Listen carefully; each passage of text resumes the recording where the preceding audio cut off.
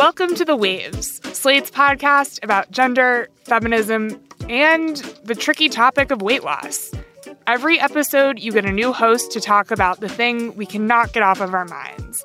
And today, you've got me, Shannon Paulus, a senior editor at Slate. Recently, I read an essay by someone who is on Ozempic, a hot new drug that has been used for weight loss.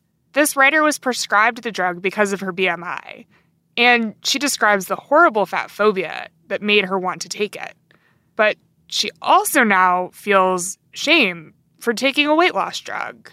In the essay, the anonymous writer asks, "Am I vain for wanting to lose weight through a doctor-recommended method? Is it my responsibility to be well-adjusted enough to be unaffected by societal fat phobia and misogyny?" This is the double bind, maybe triple bind, so many of us find ourselves in. To think through some of the sticky questions around it, I wanted to talk to Tamar Haspel. She's been a journalist for over 20 years and is the author of books including To Boldly Grow, Finding Joy, Adventure, and Dinner in Your Own Backyard. She thinks about food and health from a lot of different angles. She writes a column for The Washington Post about food and nutrition. One of her recent columns was specifically on weight loss and how there are tons and tons of different strategies from cutting carbs to intermittent fasting. They all have fancy, sciencey explanations, but they all obscure what to her mind is the most important factor in weight loss, which is eating fewer calories than you burn, which, she explains, is absurdly difficult. What I find so interesting about this column is, for me, it illuminates how the diet industry is just full of shit, how it traps people, especially women, into a cycle of false promises and yo-yoing and pseudoscience. You know, if only you knew this one weird trick, you could look different. And that is not the case. There is no trick. It's just hard.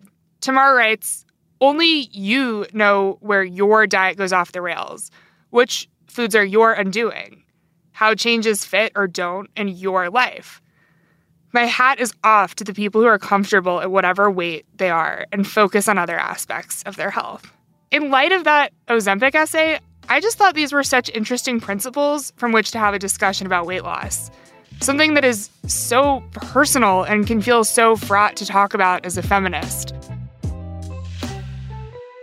There are, of course, plenty of reasons why you wouldn't want to listen to an episode of The Waves about weight loss.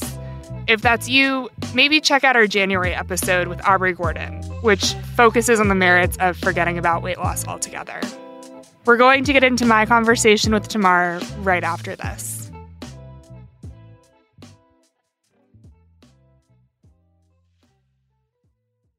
Hey Waves listeners, if you're loving the show and want to hear more, subscribe to our feed. New episodes come out every Thursday morning. While you're there, check out our other episodes too.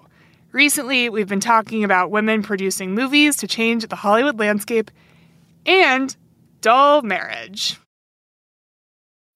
When you need mealtime inspiration, it's worth shopping Kroger, where you'll find over 30,000 mouth-watering choices that excite your inner foodie. And no matter what tasty choice you make, you'll enjoy our everyday low prices, plus extra ways to save, like digital coupons worth over $600 each week. You can also save up to $1 off per gallon at the pump with fuel points. More savings and more inspiring flavors make shopping Kroger worth it every time. Kroger, fresh for everyone. Fuel restrictions apply. Welcome back to The Waves. Tamar, thank you so much for being here with us.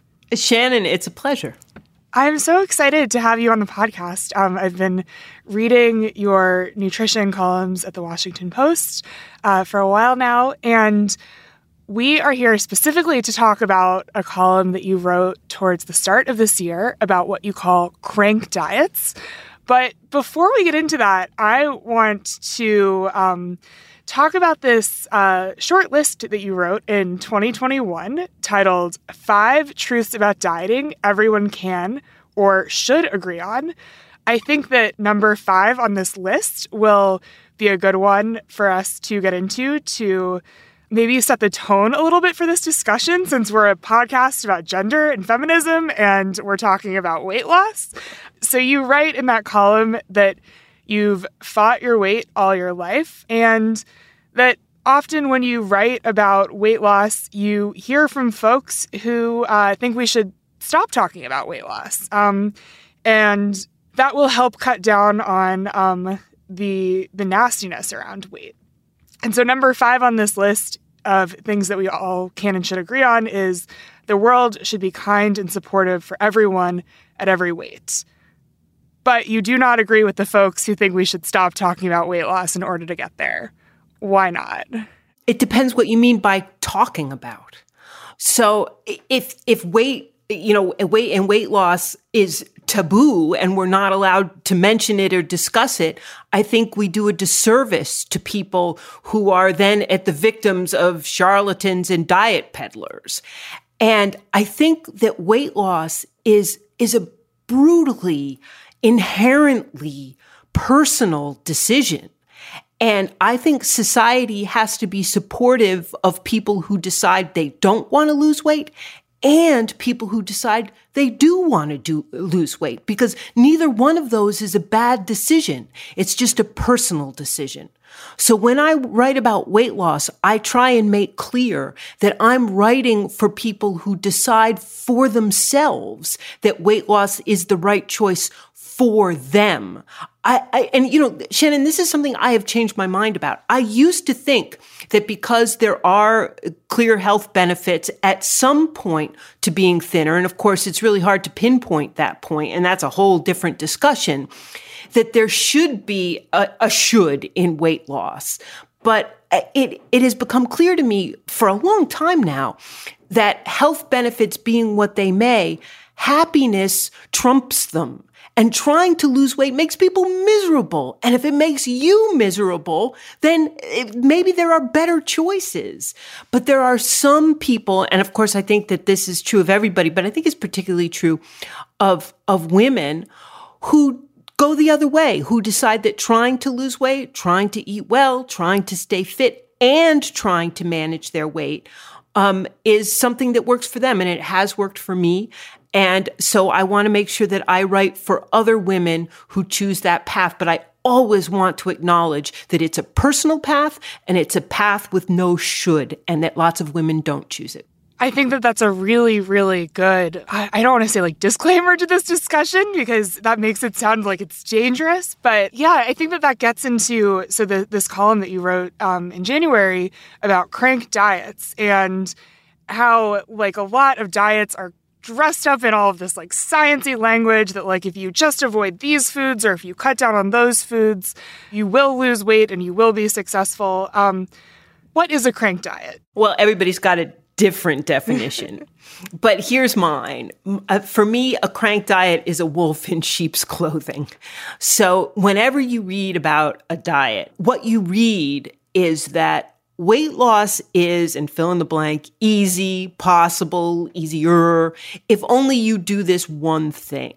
And the one thing always has some, as you say, some super sciencey explanation involving polypeptides or insulin or, leptin or fat stores or something like that. And that's the thing that people latch onto. That's the thing that gives them reason to believe.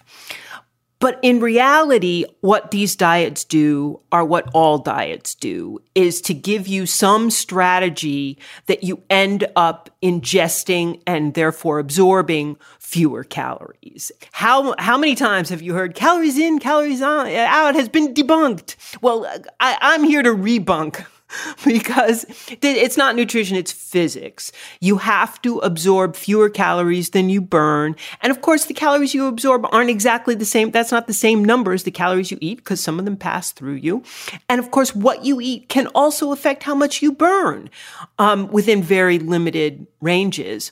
But basically, you cannot defeat the equation. And what all of these diets do are give you a strategy to eat less, but they cloak it in this sciencey explanation that, when they do trials, doesn't really pan out. You write that no diet works for weight loss in the long term. And you also write that, a smorgasbord of diets have worked for you. And I'm wondering how those two things square. Like, if no diet works in trials for the long term, how is it possible that, like, a diet does work for you and you can encourage your readers to, like, also try to, like, cobble together a diet that works for them?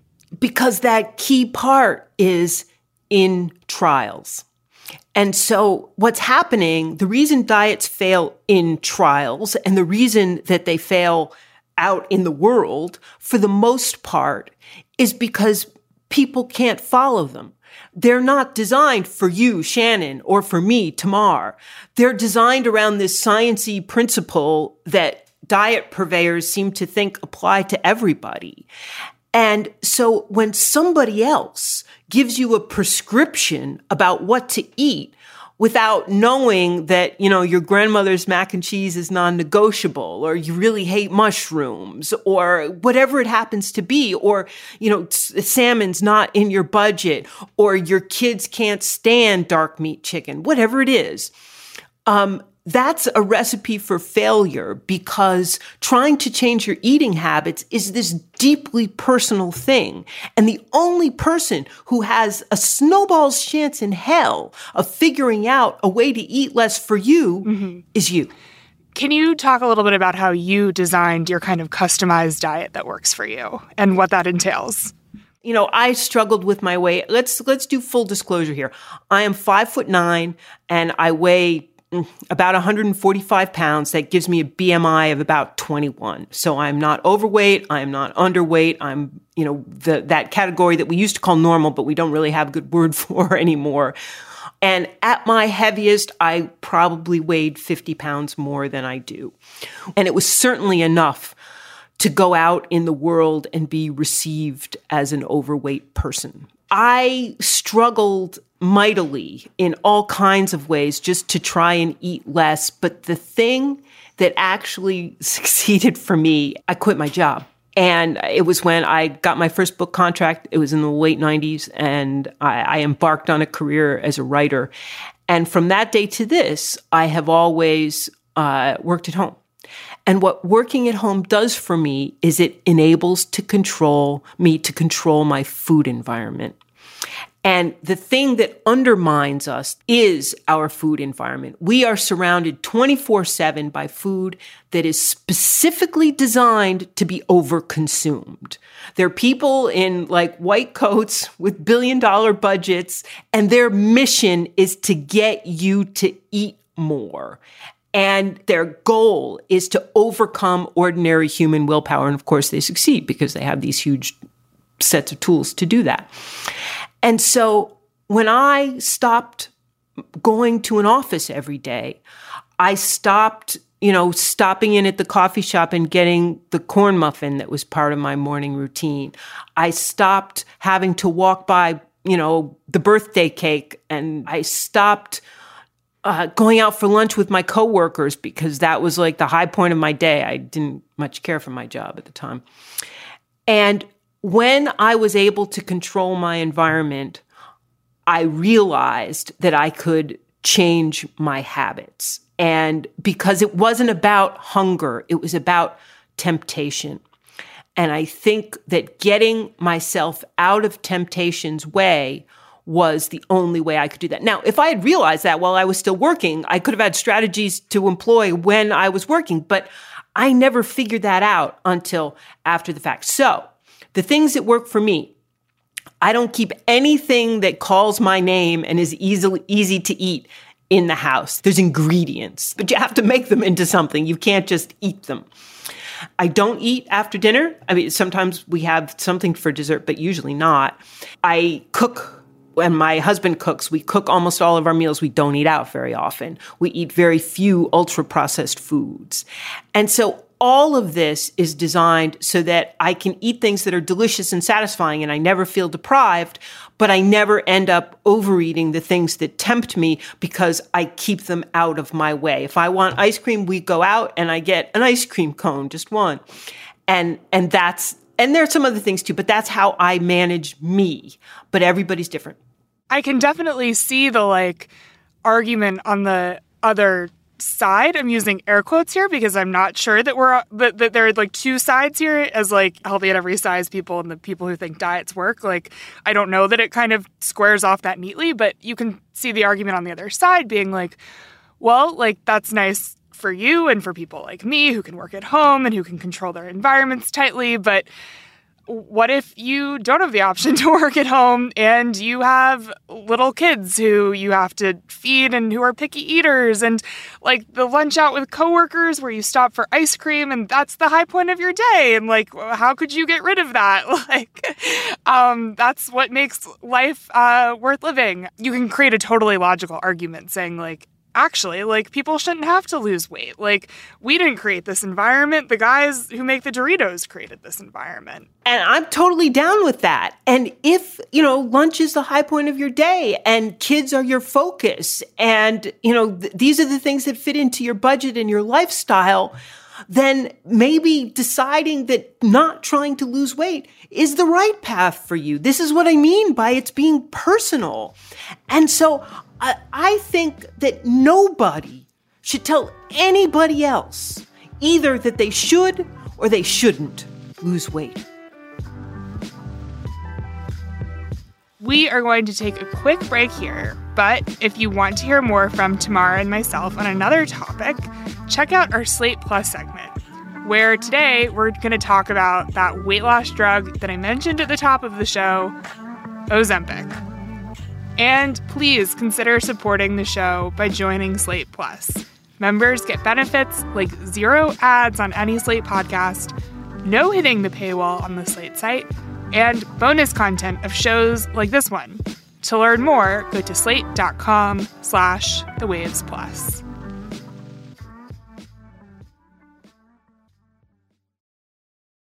How did you get from that point personally where you think that like weight loss is a should to weight loss is extraordinarily personal and that's a choice that everyone has to make for themselves? I think mostly it's talking to people and reading about people because you read about, okay, it's so empowering when somebody is successful at losing weight and they talk about how they've been successful and this empowers them and it makes them feel strong and confident, and that's wonderful. But then you also read about people who tried to lose weight, who lost weight and gained it back, and it makes them miserable and disempowered, and all the opposite things are happening. And then you read about women, and it's mostly women, although, almost everything applies to men as well, but it applies to women more so. Women who have found a way to be happy at the weight that they are. And it's a strength that I really admire. And I'm in Miami Beach right now. And if you go out the door of my apartment building and you go we're right on the beach here, and you go out to the beach, you see women of all shapes and sizes wearing the teeniest little bathing suits.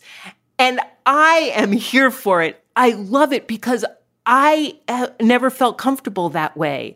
And I think we need a society that makes people feel comfortable at the beach in all sizes. I am in favor of this, but I don't want to dismiss, I don't want to discourage people who want to try to lose weight, because it's a perfectly rational and, I think, in the right hands, achievable goal. I'm wondering if we could think through a little bit more about what happens when we take discussions of weight loss off the table, because that's kind of something that I see happening a little bit in the circles that I run in. We have a group at work called Slate Ladies, and I was saying that I had started tracking my vegetable intake because I wanted to eat more vegetables. So I had found this. I really, really didn't want an app that was going to encourage me to lose weight or give me like reminders about how thin it thought I should be. So I found an app called See How You Eat, where you just take pictures and I could kind of get a read on like if there was more green in there than yesterday, that kind of thing. And someone was like, I'm surprised to hear you talking about food tracking. It just kind of feels almost taboo. So what's the danger in that. I feel a little bit frustrated with that, like, little bit of tabooness myself, but I'm wondering, like, if you could help me think through, like, what we lose when we can't talk about it. We all think about this all the time. And the fact that we think about it all the time is an indication that it is a real issue for people and for women. And making it taboo to talk about it isn't going to make the issue resolve itself or go away.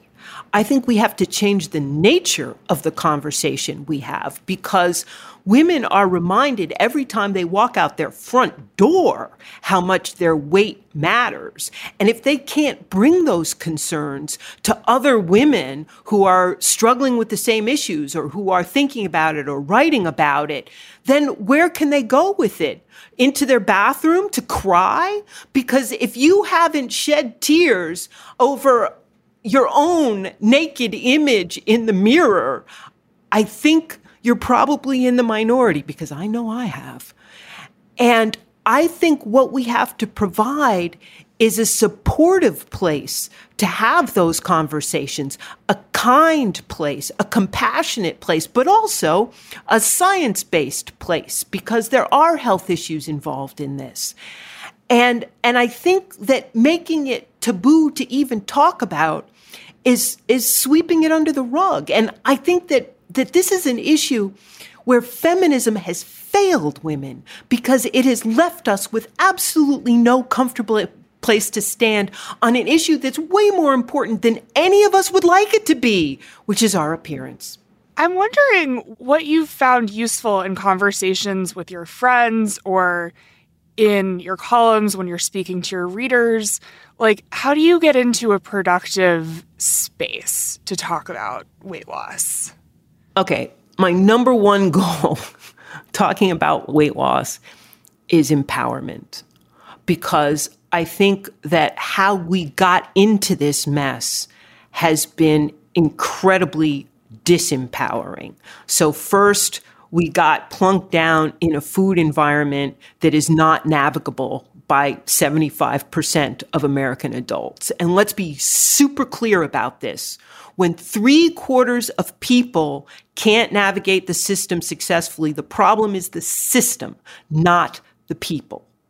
And so we get plunked down into this food environment that's almost impossible to navigate. Then we get fed this steady diet of diets. And each one is different. Each one has its own rationale. Each one comes with somebody in a white coat telling you weight loss is easy if only you do this. Everybody knows weight loss is hard, yet everybody latches on to the next new diet that says it's easy. Why? Because these diet doctors, some of them are charlatans. Some of them are working in absolute good faith trying to help people. And what they do is they are appealing to our worst instincts, because we all want to solve hard problems the easy way. And they're appealing to what's worst in us. And by doing that, not only do they set us up for failure, but they set us up to internalize the idea that weight loss is this thing that other people tell us how to do, that we can't, as ordinary people, figure out for ourselves. And so I think every weight loss conversation has to start, with the goal of empowerment. And what I tend to do is I ask people, tell me what a good food day looks like to you. And you know what? Most people can tell you. I mean, they know that they don't get tempted by the whatever it is, the Lucky Charms for breakfast, and they have oatmeal, and they get a walk in and whatever it happens to be. And that emphasizes the idea that you already know what to do. It's not, diet isn't a knowing problem. It's a doing problem. Knowing is easy. Doing is hard. Yet we have this whole, smorgasbord of crank diets that are all about knowing. It's not a knowing problem. It's a doing problem. Mm-hmm.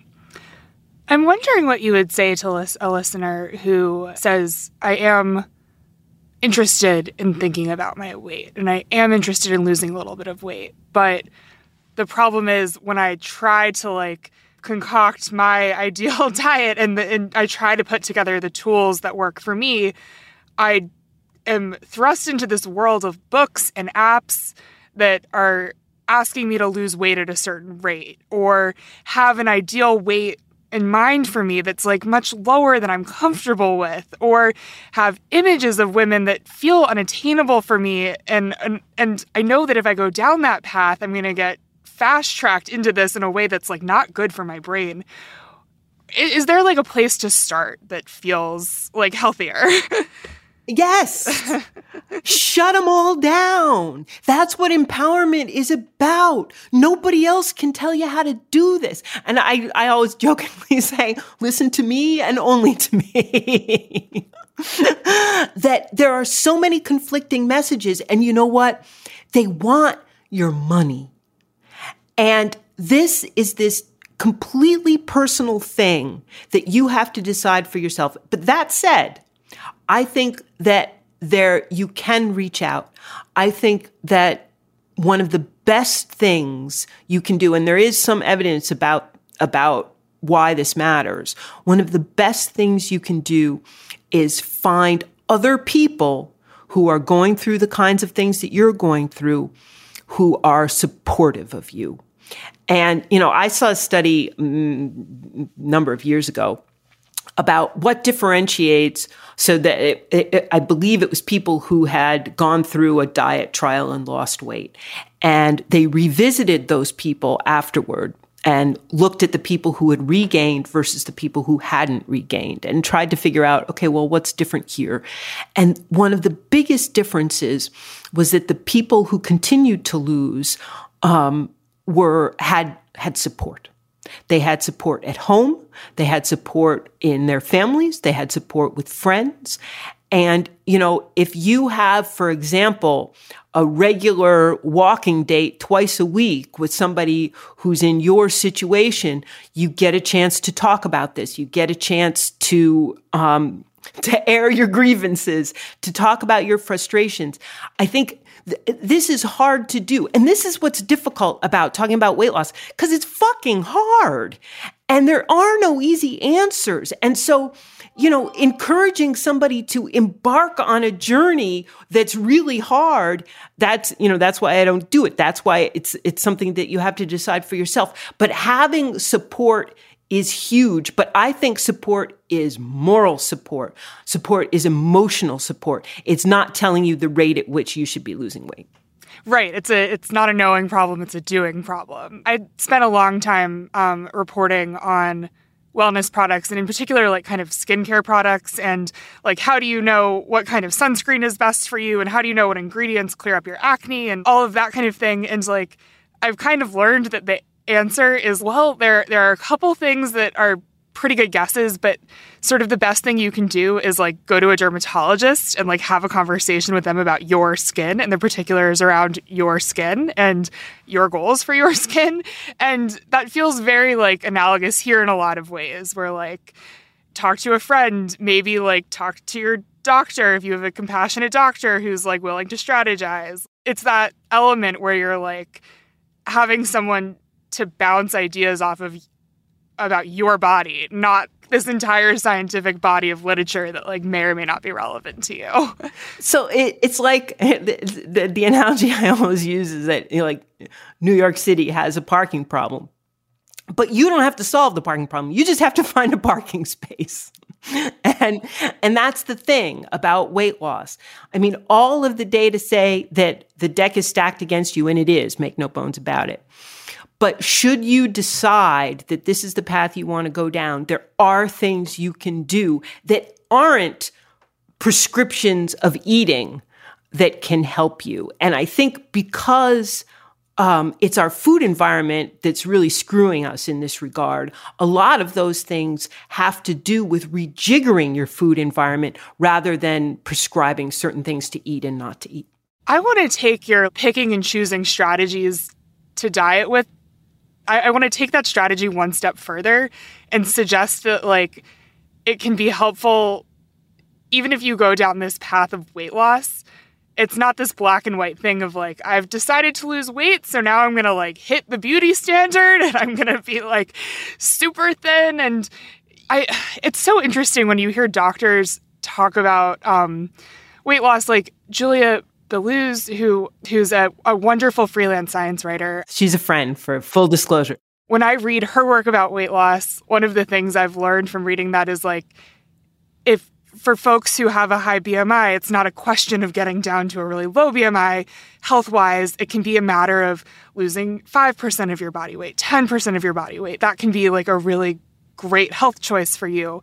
So I think like kind of combining the strategies that you're talking about around losing weight with the strategies from the healthy at every size folks and the like feel good in your tiny bikini folks to kind of meet yourself part way. So you're not like trapped in this like, well, more weight loss is better cycle. That's like kind of how I've been trying to think about beauty standards lately and just living as a person within this structure. And what you just said, that there's so many factors that influence not our weight specifically, but how we feel about our weight, that it emphasizes just how individual and personal all of this is. And, you know, I think that the decisions that you make have to do with those things, but they also have to do with external things. Like, you know, I'm fortunate. I'm married to a wonderful, supportive partner, and he and I cook together. And when my weight creeps up and I decide I have to change things a little bit, he never complains that there's no potato chips in the house. I have work that I find compelling and satisfying, so I don't have to present myself in public and to try and get a job where weight stigma might come into play.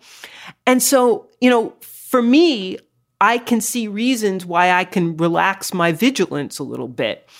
And the thing that prevents me from doing it is how I feel about myself and none of those external things. But if you're young and those things are coming into play for you in different ways, those can matter too, as well as how you feel about yourself and your health, because being overweight makes people unhappy long before the health consequences kick in.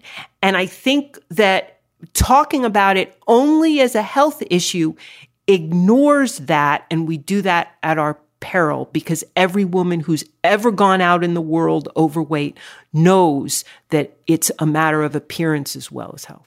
It's like kind of wild to hear someone say that out loud. But it shouldn't be, should it?